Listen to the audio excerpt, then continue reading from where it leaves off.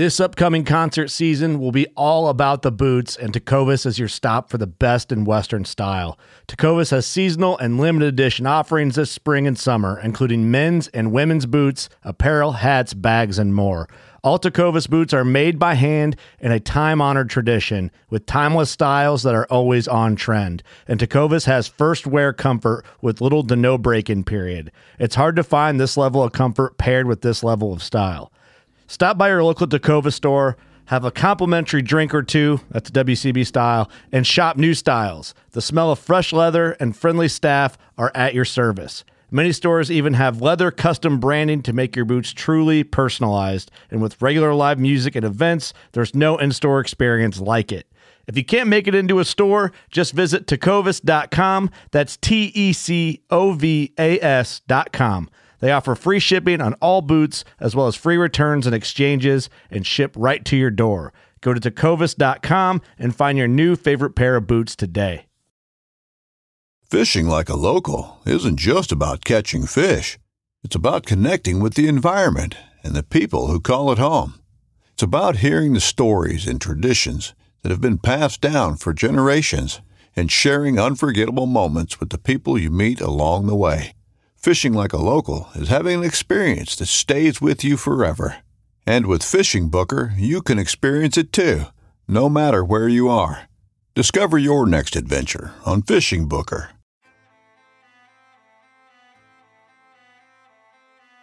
So there's a reason why I started Blood Origins.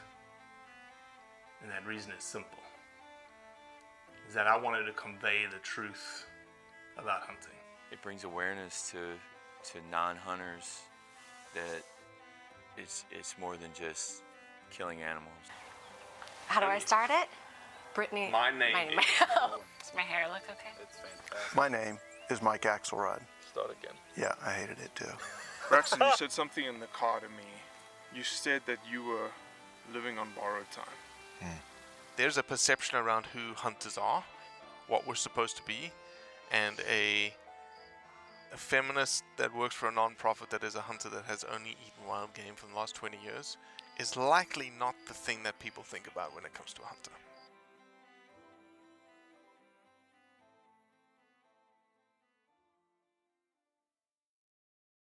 Are you drinking brown liquid tonight, Cody? Have you been good? You haven't started indulging before the podcast started. No, I haven't actually. I haven't. And I don't have any with me right now, actually. I kind of just brain farted. Came upstairs to the podcast studio without any. I may randomly disappear for a few minutes here once we get things rolling and come back with some brown liquid. I was saying that your beard does look very, very manly. It's grown out very what's Grizzly Adams like? So it's nearly 47 years in the making. Like literally this would be the first time that I've ever looked at my beard and thought, man, that kind of looks like a man's beard. Oh, man. Well, we certainly have somebody unique on the Roundup this week, don't we? Absolutely, yeah. Yeah. I think you saw the same thing that I saw when he sent through his academic CV, right? Yeah, absolutely. Unique is a great word. Impressive is another word. Impressive is another word. What was? Let's just throw the gasoline on this fire. What was the word that stood out to you, Cody, and the academic CV or the papers that he sent? The word that stood out to me, I think you're. Maybe, come on, Cody, stop being shy. No. I mean that, like psychology. There's one word that I can't pronounce. Is it ichthyology laboratory? Yeah, that's ichthyology. Never heard of it. Never. I have no idea what ichthyology is. It's the study of icky things. The fact that oh my God, the fact that the word Rutgers is on there, right? Like, I mean, we spent a long time in this organization looking up to a guy from Mississippi State, and now we have Rutgers here. So, I mean, the Mississippi State stuff's just right out the window, right? Yep, yep, yep. When he sent through his CV, obviously impressive, right? How many publications, Stephen? Over 100? Yeah, just about 100. Nice. I like it. And he sent a couple of just perusing type articles, and I want the audience to hear some of these titles. Contagious Yawning, the role of self-awareness and mental state attribution. That was one. The one that I know that Cody, you quite enjoyed and you read when you went to bed that night was, does semen have antidepressant properties?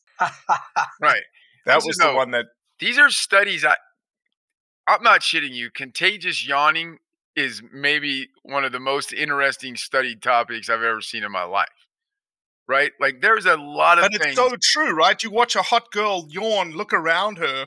How many guys are yawning at the same time? Right. That's interesting. There's so many things that you PhD doctorate people study, and I'm like, why the shit do we care? Contagious yawning? I don't know that there's anything barring truly life-saving things.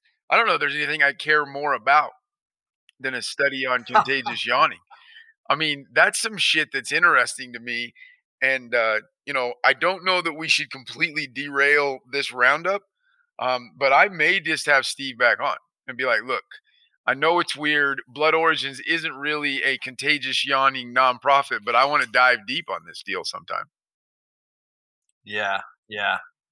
I will just note quickly, because I know it's completely off topic, but I had zero interest in contagious yawning when I was a graduate student, but my PhD supervisor would not stop talking about it. And so while they were reading my dissertation, which was on schizophrenia, I just designed a few experiments. And those studies on contagious yawning, I had media coverage all over the globe for that study. And since it's generated more paper, I mean, I hope we can curse on here. I mean, I just did it for shits and giggles. And I became sort of an international expert on yawning. And, one of the things that was really interesting to me is that people,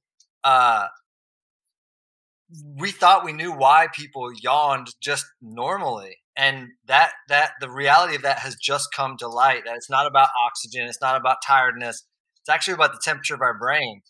And one of the neat things about contagious yawning is that, and it's funny because I was just talking with my girlfriend about this last night, and I yawned, and my 1-year-old yawned, and she just stood there like nothing. And she was reminded of the fact that psychopaths, people who score high on like being psychopathic, do not show contagious yawning. And so we chuckled about that because she's cold. Cody, our roundup just elevated, my man. No, we have to stop. Elevated. We have to stop, or we're going to talk about this for an hour. Because, okay, I got one question. So when you're yawning, and if it's about the temperature of the brain, is the yawn like an attempt to cool the brain down quickly by bringing air in? Is that what it is? So it does two things. So one is if your brain's hot, you won't yawn in a hot environment. But in a room temperature or cool environment, the draft of the air coming in quickly, and then all of the blood vessels that innervate all of these areas around our carotids will actually channel slightly cooled convected air into our frontal lobe. It'd be like an evaporative effect, except it's reversed. The cool air coming in cools the blood just slightly, and that gets into the brain. And one of my colleagues, Andrew Gallup, did some really cool studies looking and did thermal imaging of animals and humans, and showed that when they spontaneously yawn, their brains got colder. There you go, Cody. I have no idea if he's completely full of crap, but that's one of the most interesting things that I've ever like. Okay, move. Like, I have a million questions. We got to go to something else, or I'm gonna derail this shit, and Robbie's gonna be. You want to move on to the semen have antidepressant properties? Yep, we have to spend some time there. I gotta know. It's got to be quick, right, Steve? Because I'll fuck the whole thing up, and Robbie will be pissed. Said. How did that become a study? Okay, so I'll give you the cliff notes. So in 1973-74, a guy by the name of psychiatrist by the name of Richard Ney published a study in a journal called Medical Hypotheses. And that journal's fun. It's, somebody just recently published a study showing that fecal transplants can cure COVID. And so stuff like that. But so in 1973, 74, he published a study, said he had a really depressed woman, and psychopharmacological therapy, couch therapy, all that didn't work. And he went back to the drawing board and gave her a real detailed interview. And one of the things she indicated was that about the time her depression really got severe, she stopped having intercourse with her at the time with her husband. And he then went on a deep dive into the chemistry of semen. And he basically showed that there's everything from estrogen to testosterone to serotonin to these chemicals called prostaglandins that all are well known in biochemistry to have physiological effects. So fast forward to whenever that paper was published, 2001 or 2 or something. And my colleagues and I, we were thinking about how we could follow up on this. Fortunately, I had a mentor who was the kind of guy who, you just throw anything out there and he's like, yeah, let's go.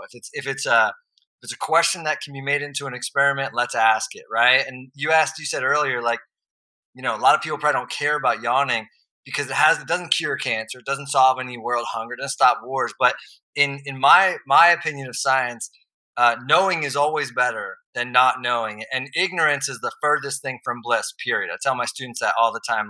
Like just being it, that's not a good point to be. You may never want to know why we yawn, or that semen has antidepressant properties, but who knows what it could bring in the future, or and then this is the thing I love about animals too. My sons, they love to watch National Geographic, and we're not learning anything by watching the bears on National Geographic or watching the elephants, but it's cool. It's just we just know it's awesome. And so anyway, so we fast forwarded. We're in an academic university situation. Obviously, we couldn't recruit subjects to come to a laboratory. We could easily recruit guys to come in and do that study, no pun intended. But girls were a little reticent to just be inseminated by random males for the purposes of a research study. So we suggested through our laboratory meetings that maybe what we need to do is develop what we considered a dose response to exposure to semen. And we asked people using anonymous surveys, we asked them how frequently these women forced their partner to use barrier contraceptive, condoms. And some of the women said all of the time. Some of the women said none of the time. And then there were some in between. And then we had a subset of women who didn't have sex. And when we looked at the exposure to semen as a function of simply using barrier, self-report, all kinds of limitations with that. But my colleague Rebecca Birch has now done this on thousands of undergraduate students across the states and in a few other cultures. The women who always used condoms they're having sex, and they were as depressed on this little survey. And this survey is pretty standard. If you were to go to the therapist, they would ask you some of these questions. It's not diagnostic, but if you score high, you would you go to the next step of diagnosis. It's called the Beck Depression Inventory.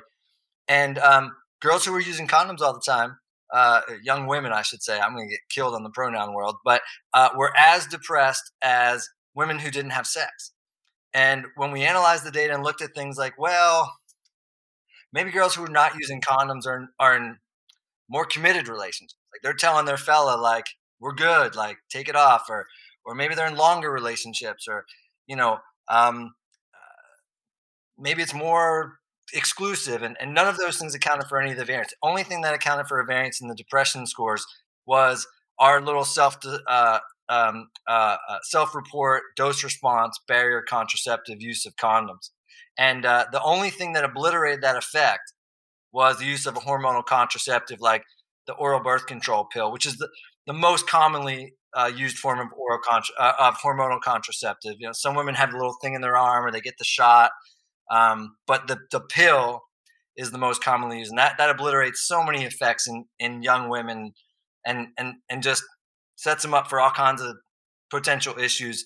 But it did ruin that effect as well. It turns out all those women were slightly more depressed, independent of whether they were using condoms, having sex, no sex, whatever. Oh, and the other thing we accounted for was orgasms. You might say, well, maybe it feels better if you don't use a condom. and it turned out that it didn't matter. They were all reporting the same number of orgasms, whether they were using condoms or not. Holy smokes, Cody! Our numbers, our Roundup numbers are going to go like through the roof. And then we're going to get with this about podcast. 8 complaints too, which is perfect, which is literally right where we want to be. Of why is this guy on? We're going to need the segue from hell into why we have Steve here today. Well, I think I would like to say there was one more paper that actually points to your facial hair. It's and the other title of the last title of the paper was "Optimal Waist to Hip Ratios in Women Activate Neural Reward Centers in Men." And the paper starts out by saying variations in men's facial and body morphology are related to women's ratings of attractiveness. Cody, That is correct. Yeah, and beards are a secondary sexual characteristic indicator, and you find that most women, at least sort of 21st century women, the way you think about this is right. So the beard indicates maturity, and beard growth is correlated highly with testosterone, which is associated with fertility. In fact, there was a really classic study published in, I believe it was the top tier journal, Nature. There's 2 journals in science that are kind of like, the gold standard, Science and Nature. And this author, who went by anonymous, actually measured his clippings. He was secluded on a research retreat, and with his significant other, and he measured his beard clippings with an electric razor on every night, but categorized certain ones after having sex the night before, and was able to show that on mornings after he had sex, his beard was heavier and thicker than on mornings after he did not have sex. And that's one of those indirect weird relationships between testosterone and secondary sexual characteristics. But in the sort of basic evolutionary sense, the difference between a boy and a man in the face is facial hair. In the rest of the body, it might be musculature, wide shoulders, differences in body fat proportion, but that indicates sexual maturity. And women tend to find that and interestingly enough, indicators of age in both the hair and the beard. So like a little bit of salt with your pepper there seems to be more attractive, because age is an indicator of attractiveness in men. I know. I was looking at my I'm like, God, I feel like such an egotistical idiot here saying this. But those are just data. I'm not, just data. Exactly. Can't help if I fit the data, fellas, So, Stephen, you are clearly someone who has studied a lot of these sort of interactions of people. Have you heard? And here's the segue, Cody. PhD segue here. Have you heard of whether hunting in someone who hunts, being almost a genetic trait, a tribal characteristic, that if someone hunts both male and a female counterpart, is there an attractiveness change there? So I've thought about this a lot, actually, since starting hunting. I think I told you guys I'm what, I guess the Meat Eater crew, whoever they are, calls an adult onset hunter. Started 3 years ago. And I don't know if it's hunting that would necessarily make you more attractive. But I think one of the things that hunting is related to psychologically is an underlying personality or maybe an evolutionary trait that is more present in men than in women, which I would refer to generally as ambition. And ambitious males are so the way we do these studies is, so we take a picture of an undergraduate or a fella, and we use the same picture. So his physical attractiveness is kept constant. But then we do like a little dating website blurb. And in the one we could make him, I live in my mom's basement and I play video games all the time. And in the other we might, that's just, we don't use that one. But in the other one we could say, well, I'm out there trying to better myself and move up the corporate chain, or trying to provide for myself and make a better life for myself. And almost without fail, women prefer the ambitious male. And I think one of the things when we talk about the evolution of this hunter-gatherer idea is that hunting. People think that the urge to hunt has gone away. I have colleagues. I work at a college, right? And so they think I'm some, I ride my T-Rex to school or something. Like I'm some dinosaur. And why do I hunt? And you can go to the grocery store and you can get whatever you need at the grocery store. But I think really humans, particularly men, males, we hunt for things. And I'm not trying to exclude. I know there's some wonderful female hunters. I think if you were to survey the world, there's probably more men who hunt. And if you survey the world of hunters and somehow assess their intuitiveness of hunting, I would argue that more men are like sitting at home looking at maps and checking trail cams than women. And I think that's not just because there's more men hunting. I think there's something about the hunt. I think what happened in modernity as we evolved, we hunt different things. So I might hunt for a better degree. I better hunt for more money. I may hunt for better or more mates or girls or whatever I'm into. And I may hunt for a nicer car, a nicer pair of shoes or whatever. I think that ambition and that chase, because I see it in my personal experience with hunting. And I've heard you talk about this on the podcast a couple of times, Robbie, with the guests. And one of the questions you often ask about is the kill, right?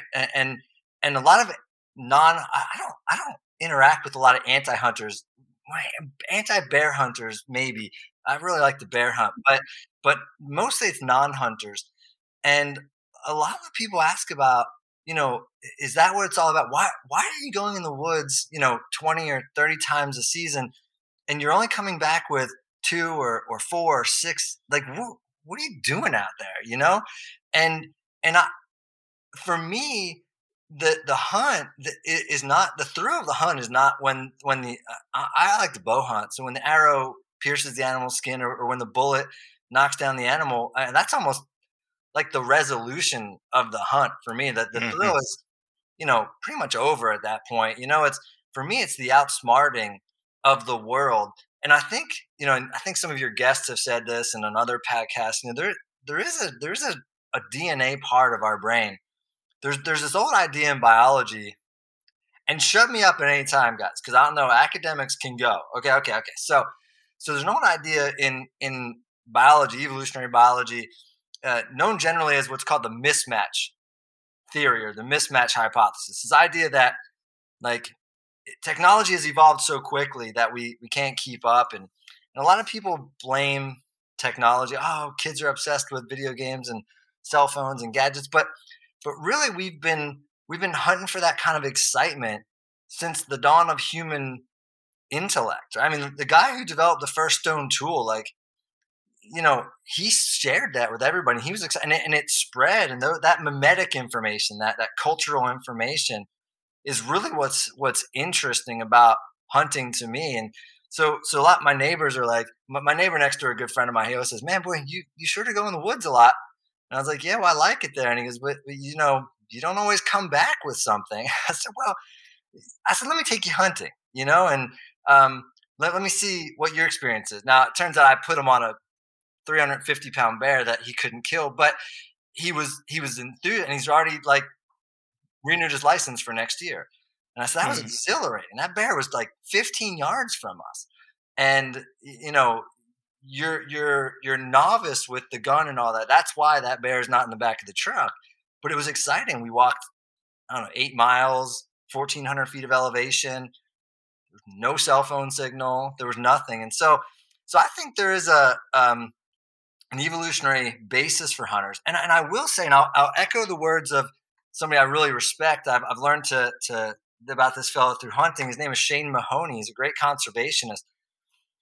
And he said something to the effect of the reason people are so passionate and energetic about major sports.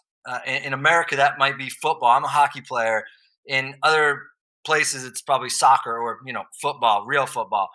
But the reason we watch that is because Did you hear that, Cody? The real football. Real football, where you use a foot and a We'll ball. let it go. We'll let it go. I know.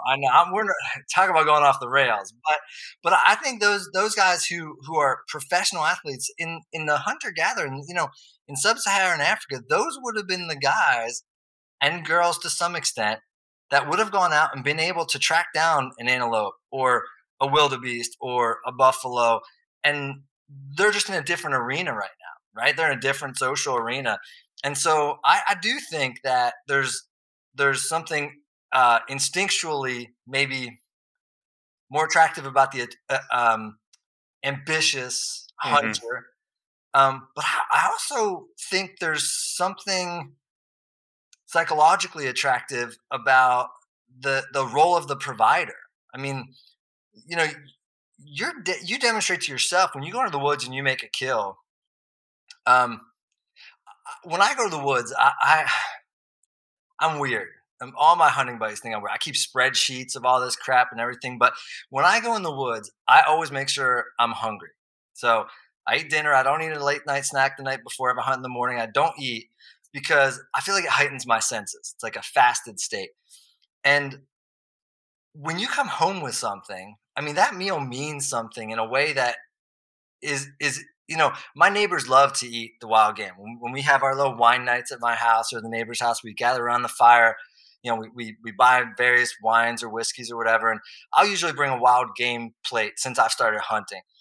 And they all marvel at how good it is because not because I'm a good chef, but I think because I handle the meat appropriately. It doesn't taste gamey, and to them, it's a good piece of meat. It tastes nice. Doesn't taste like what they thought. They're surprised that they like bear. Everybody's surprised they like bear, and I was surprised I liked bear. And for me, it's more than that. Like when I take a bite of that bear shank or that deer tenderloin, as the hunter, you're I don't know, you're thinking about like what direction was the wind blowing when I knocked this animal down. How far did I have to track it? Did it suffer? All of that stuff is in neurology. We call that it's part of the brain called the orbital frontal cortex, which integrates all of this stuff associated with taste. So if you go out to a meal and you have like the smell, the taste, the sight, the texture, I think hunting and bringing your own meal back adds a psychological sense of, this is here because I did something. I hiked 4 miles and dragged this thing out of the woods and gutted it, and that's a long answer. That's but amazing.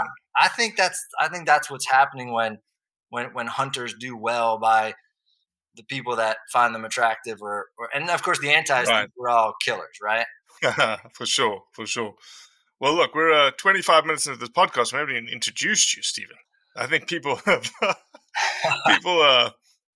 have gotten a very good sense of who you are, though, for sure. So give us a 2 minute, 1 minute, like, this is who I am. Sure. So I guess officially I'm Dr. Stephen Plattick. I hold a PhD in neuroscience with a slant towards evolutionary sciences. I'm currently at a small teaching college here in sort of northern Georgia, not mountains, but Gwinnett County, Georgia.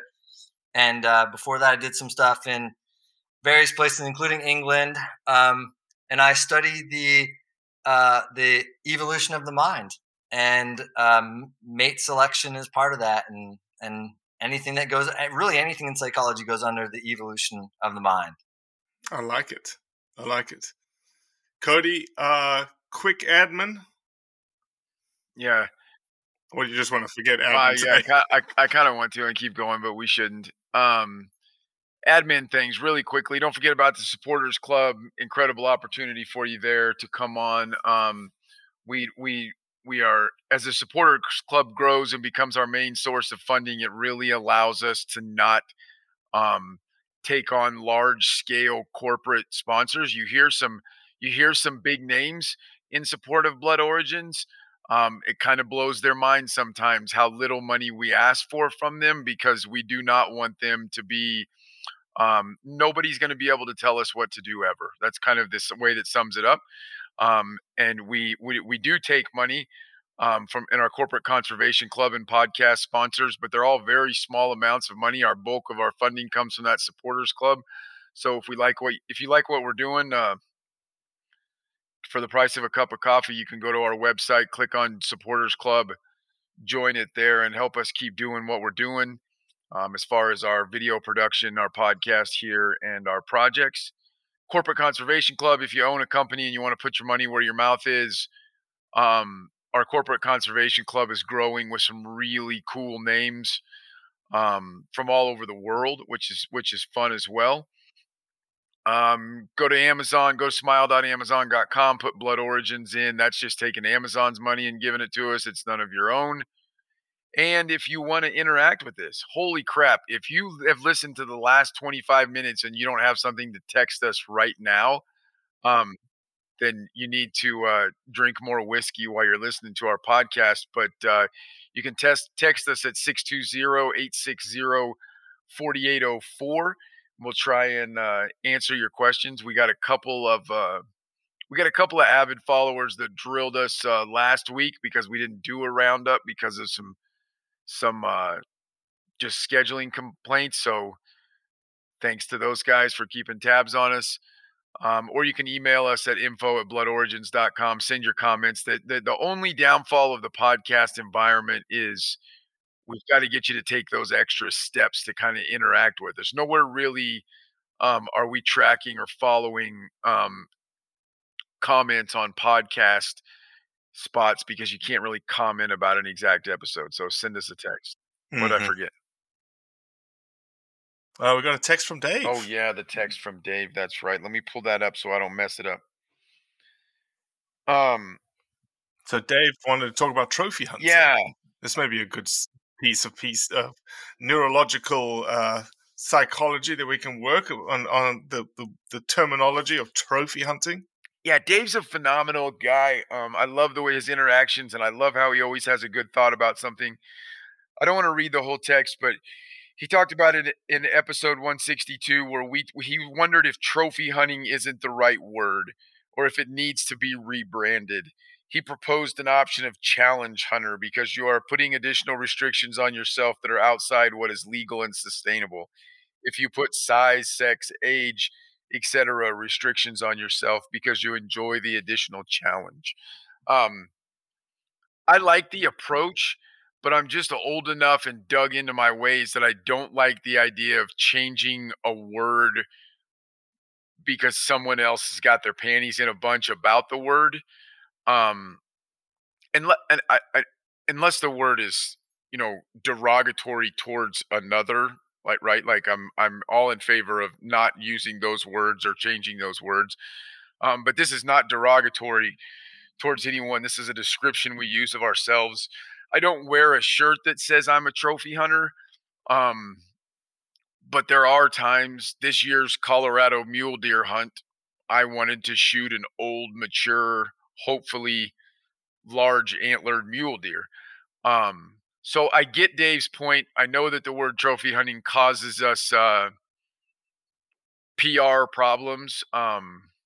Dave's an intelligent guy who sent us some great things. I disagree with him this time. I think the mission with the word trophy hunting that we have is to show people why the Boone and Crockett Club was founded and the concept of why shooting older male animals became prevalent.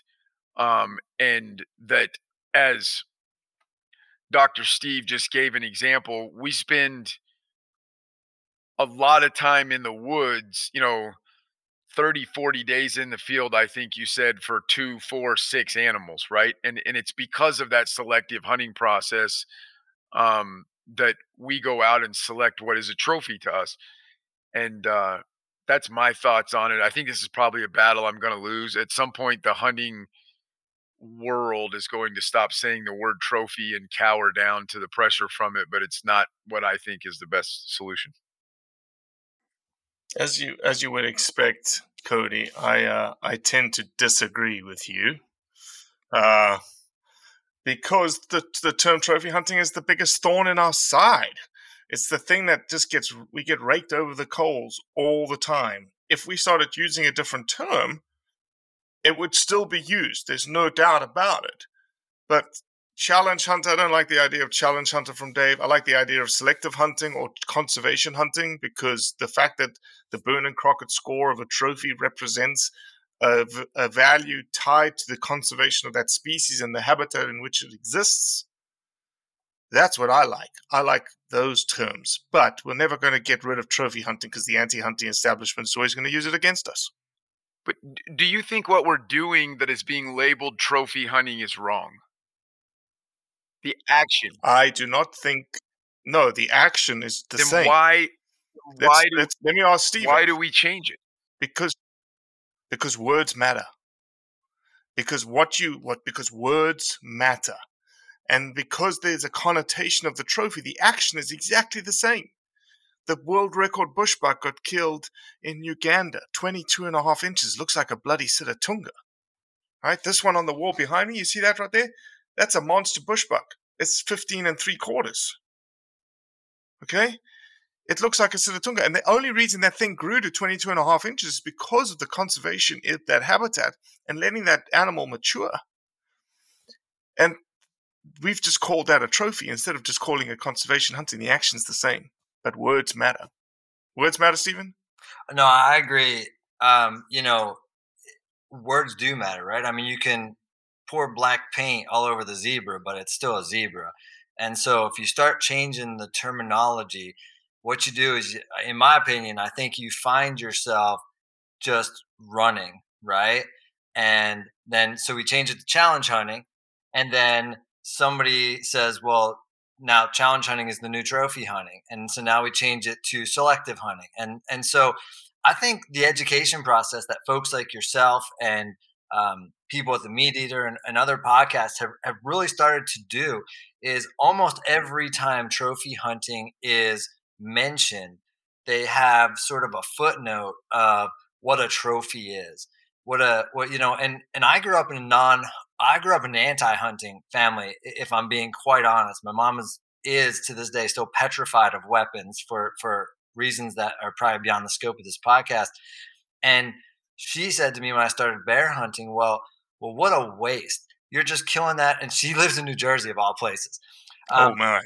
Yeah. What a waste that you're just gonna hang that hide on your wall.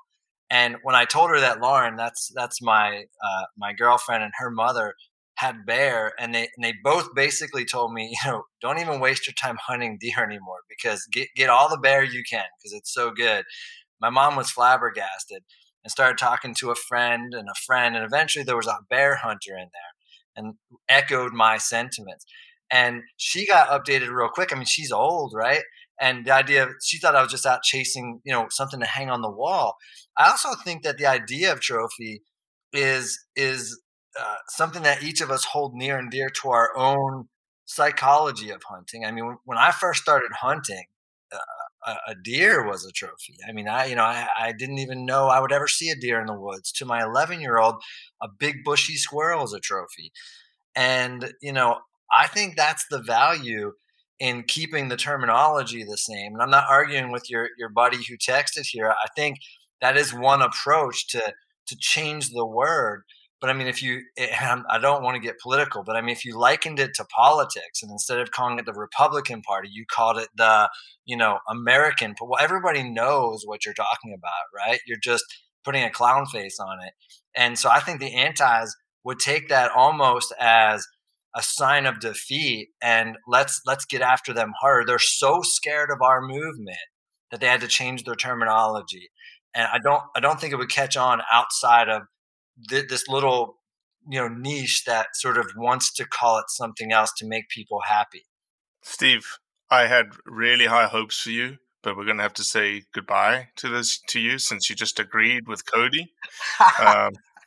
No, it's a complicated. It's not a cut and dry thing where I see the motivation for the idea of changing it, but I really look at it as, I know that the things I'm doing hunting wise are not only good for me, but they're good for the species. They're good for the ecosystem. They're good for every party involved except those outside observing it who don't like it.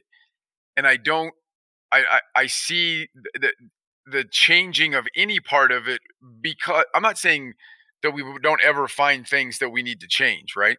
I mean, we change bag limits on ducks on a yearly 3-year basis, and those are the right things to do. We change some of the things that we do, but not for reasons of outside pressure. But A, it's cowering to what they're doing, and B, the mission should be not to change the name, to educate people who think that name is a bad thing, right? And I mean, a great example of this in my mind is my stepson and I are in the truck the other day, and one of his friends jumps in, and his friend is Hispanic, and he started talking about his family, and I said, "Are you Mexican?" And my stepson freaked out. It's like, "Dad, you can't call him a Mexican." I'm like, "What do you mean? There's nothing, you know." Instead of, he thought I needed to call him something else. I just need to explain to him that that's in no way, shape, or form a bad word. He's a fourth grader that thought I was doing a racist thing. He misunderstood, and I explained to him that's not a bad word in any way, shape, or form. And the kid said yes, and then made fun. And we both made fun of of my stepson a little bit for not, in a fun way. To me, it's not a word that needs changed. It's not. It's a thing that we do, and the way that we quote unquote trophy hunt, and in North America and multiple parts of the world, has led to flourishing species and ecosystems. And that's my goal, is to educate people on what our style and brand of hunting. Also, the other weird thing is, I don't know anyone that's ever referred to themselves as a trophy hunter. Like, what do you do for fun? Oh, I'm a trophy hunter. It's not a thing, right? Anyway, that's my side on it. Thanks for the input, Dave. Somebody else send us another text. We'll talk about it next week. Also, please, everyone, remember that Dr. Steve just agreed with me and not Robbie. Yeah. Trophy's a weird term because people don't want you to go trophy hunting, but then they, society's giving out trophies left and right. And, if we said all hunting was a trophy, it's a participation trophy, well, maybe nobody could argue with us. Well, that's a very good point that you make, Steve, because I believe that it probably is. Yeah. I think a very small minority of hunters are truly, truly not trophy hunters. And I say that because we've thought through this a little bit. We have a lot of situations in Blood Origins where we post something, elephant hunter or elephant hunting, or, one of these big things, and they're like, "Oh, I'm a hunter, but I hate elephant hunting." Or, "I'm a hunter, but I hate trophy hunting." And I said, okay, you hate trophy hunting. So when you go hunting, the very first animal that steps out, you kill it, right? Regardless of what it is. Small, big, young, old, male, female, it doesn't matter, you kill it. And 99% of the answer back is no. That's right. And then you say, well, okay, well, why didn't you kill it? Oh, it was too small.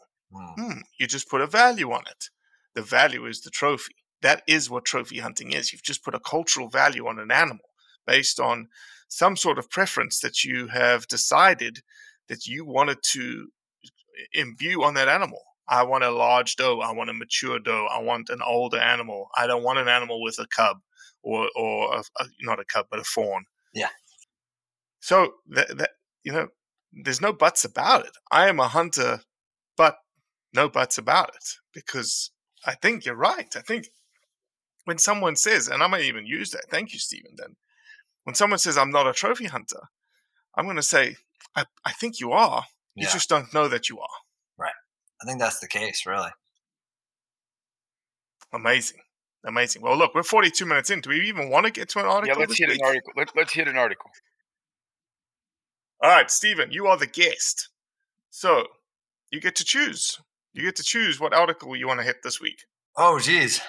I don't have my email up right now.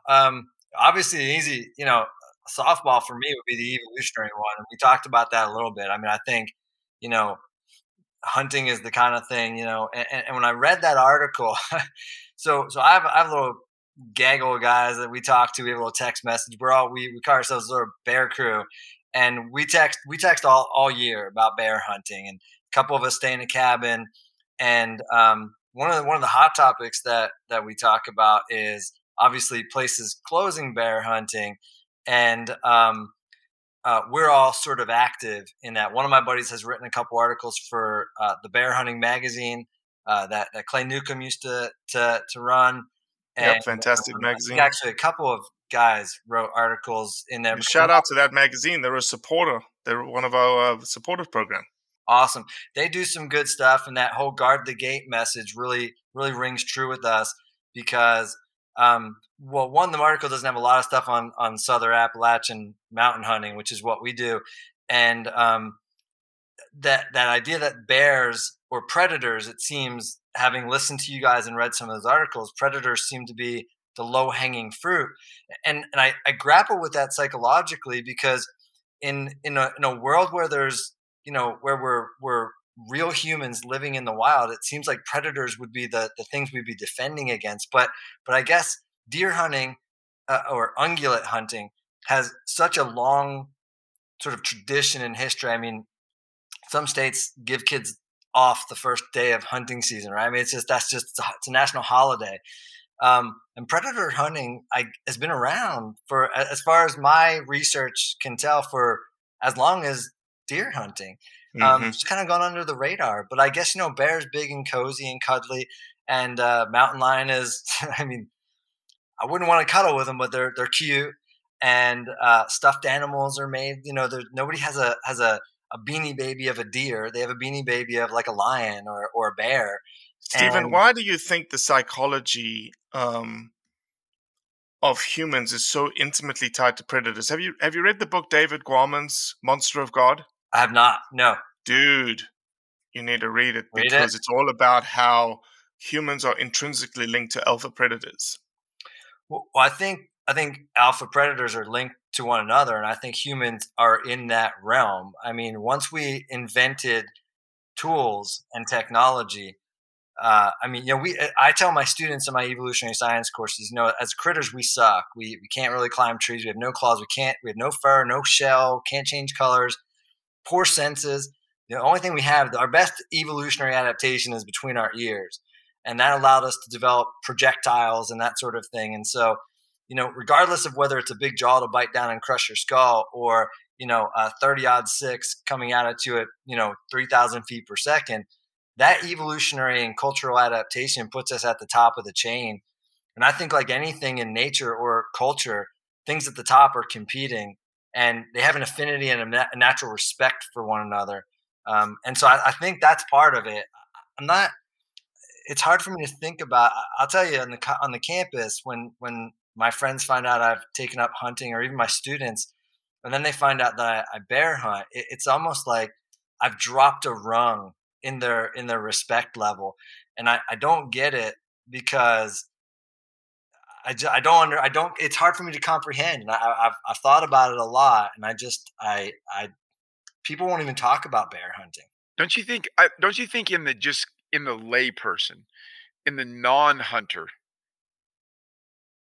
I think it has a whole bunch to do with they can process eating a deer or an elk, and for some reason there's a disconnect in eating a bear, and like I think it's a disconnection of eating for the most part with bears.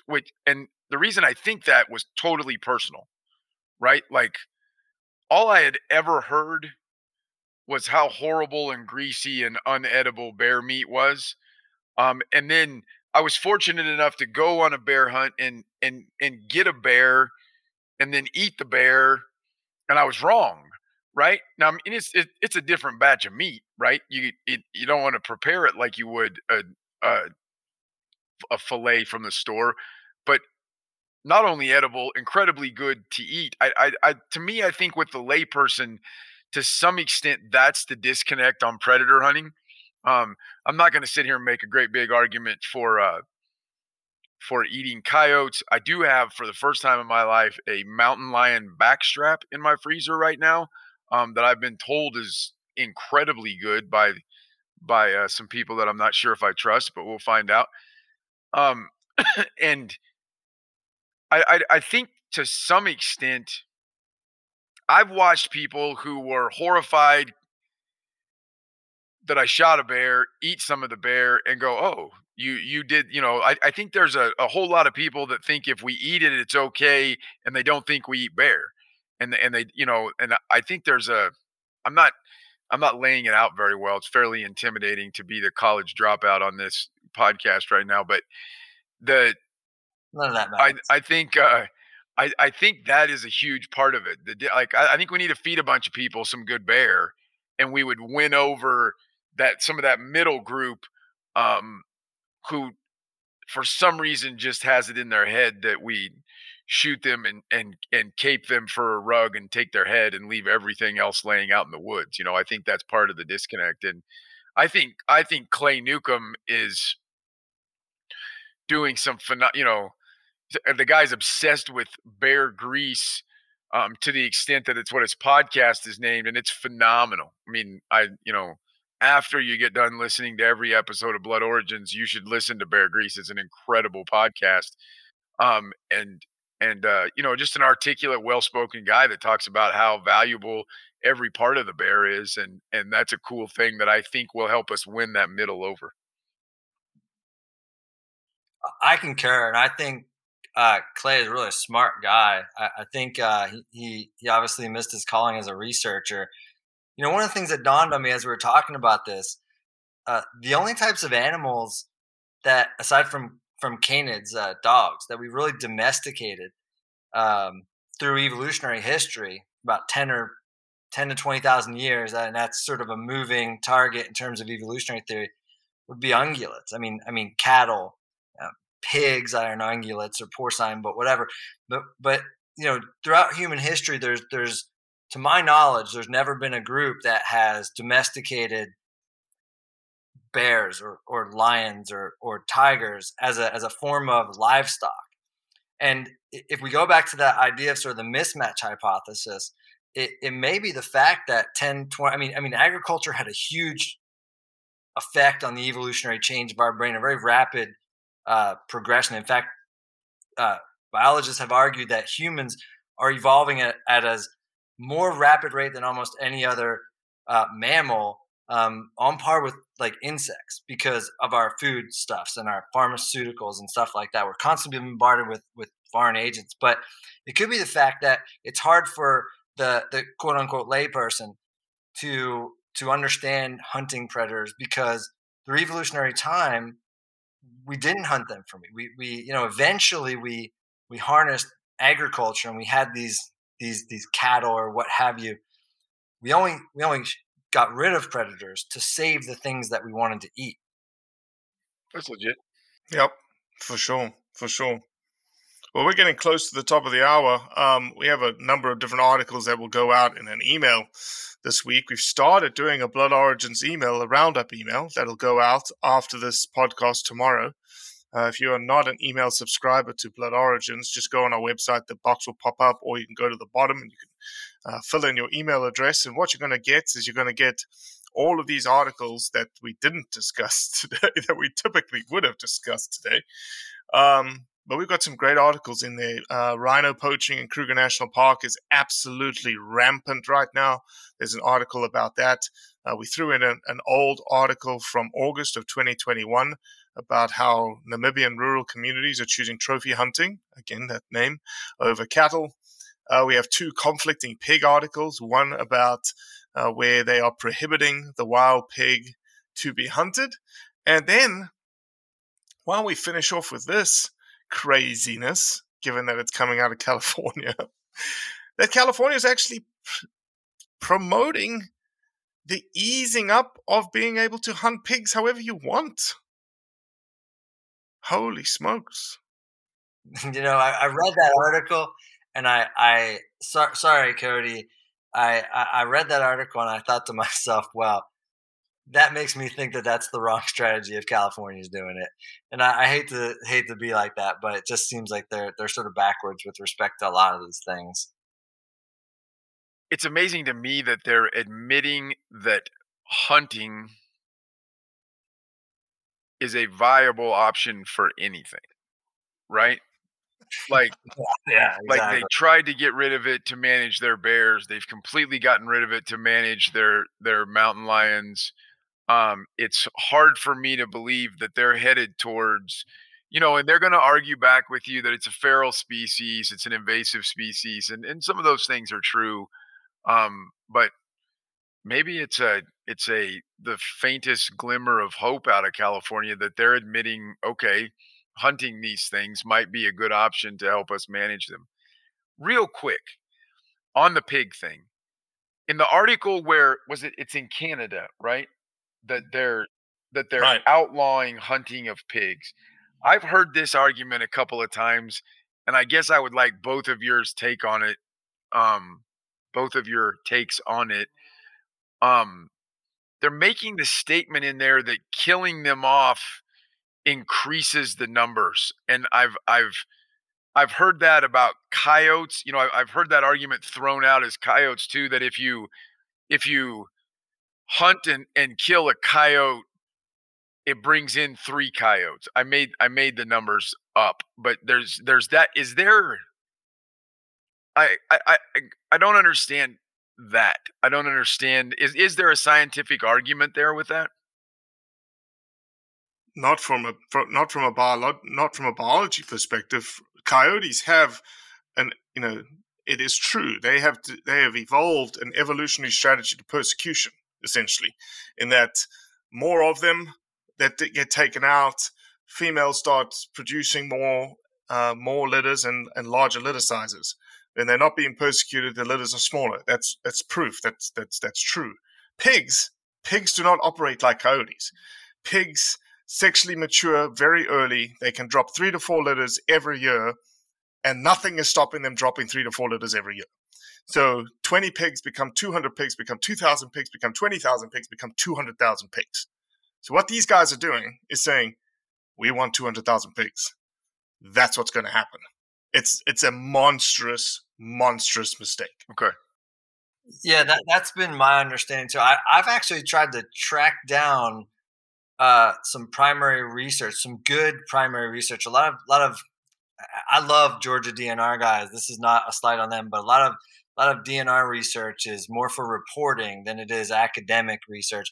And I've tried to track down the literature to suggest that demonstrably shows that when you kill one coyote, 3 or 4, however many, just repopulate that.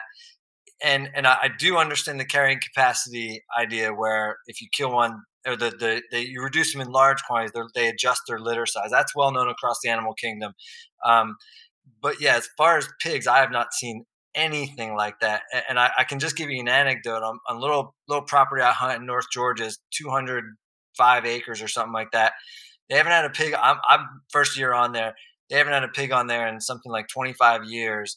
And I got a pig on there at the end of last season. I got 2 pigs on my camera, and then at the beginning of this season, I had 4 adult pigs and 7 piglets running by my camera.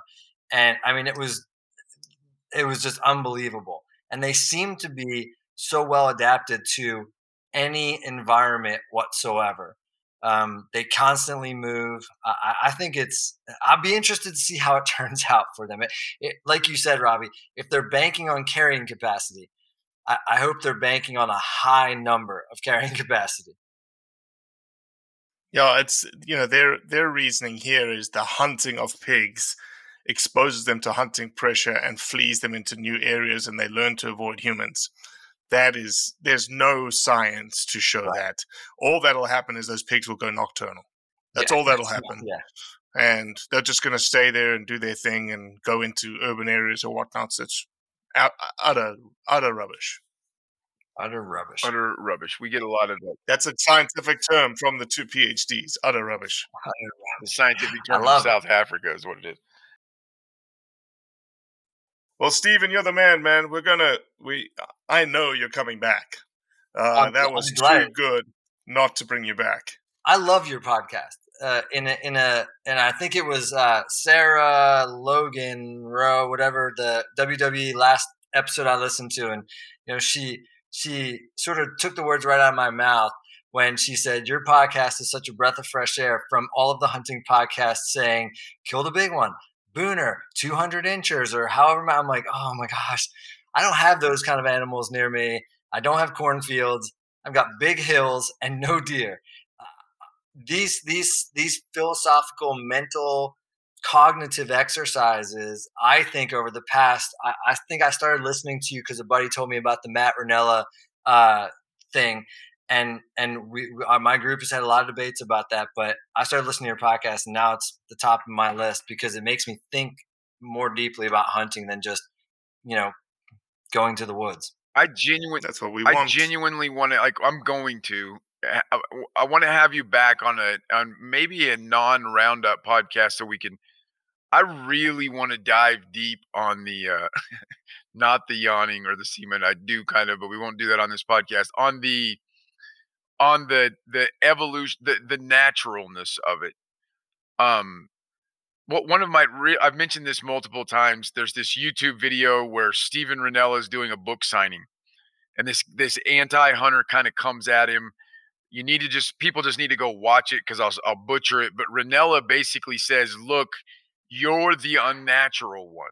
You're the one that is kind of defying science and biology by not hunting, right? It's like 1/1000th of 1% of the history of humans has there ever been people that were not hunters. I mean, that's how unnatural it is. I'd love to have that conversation in kind of an in-depth way. So plan on getting an invite for that.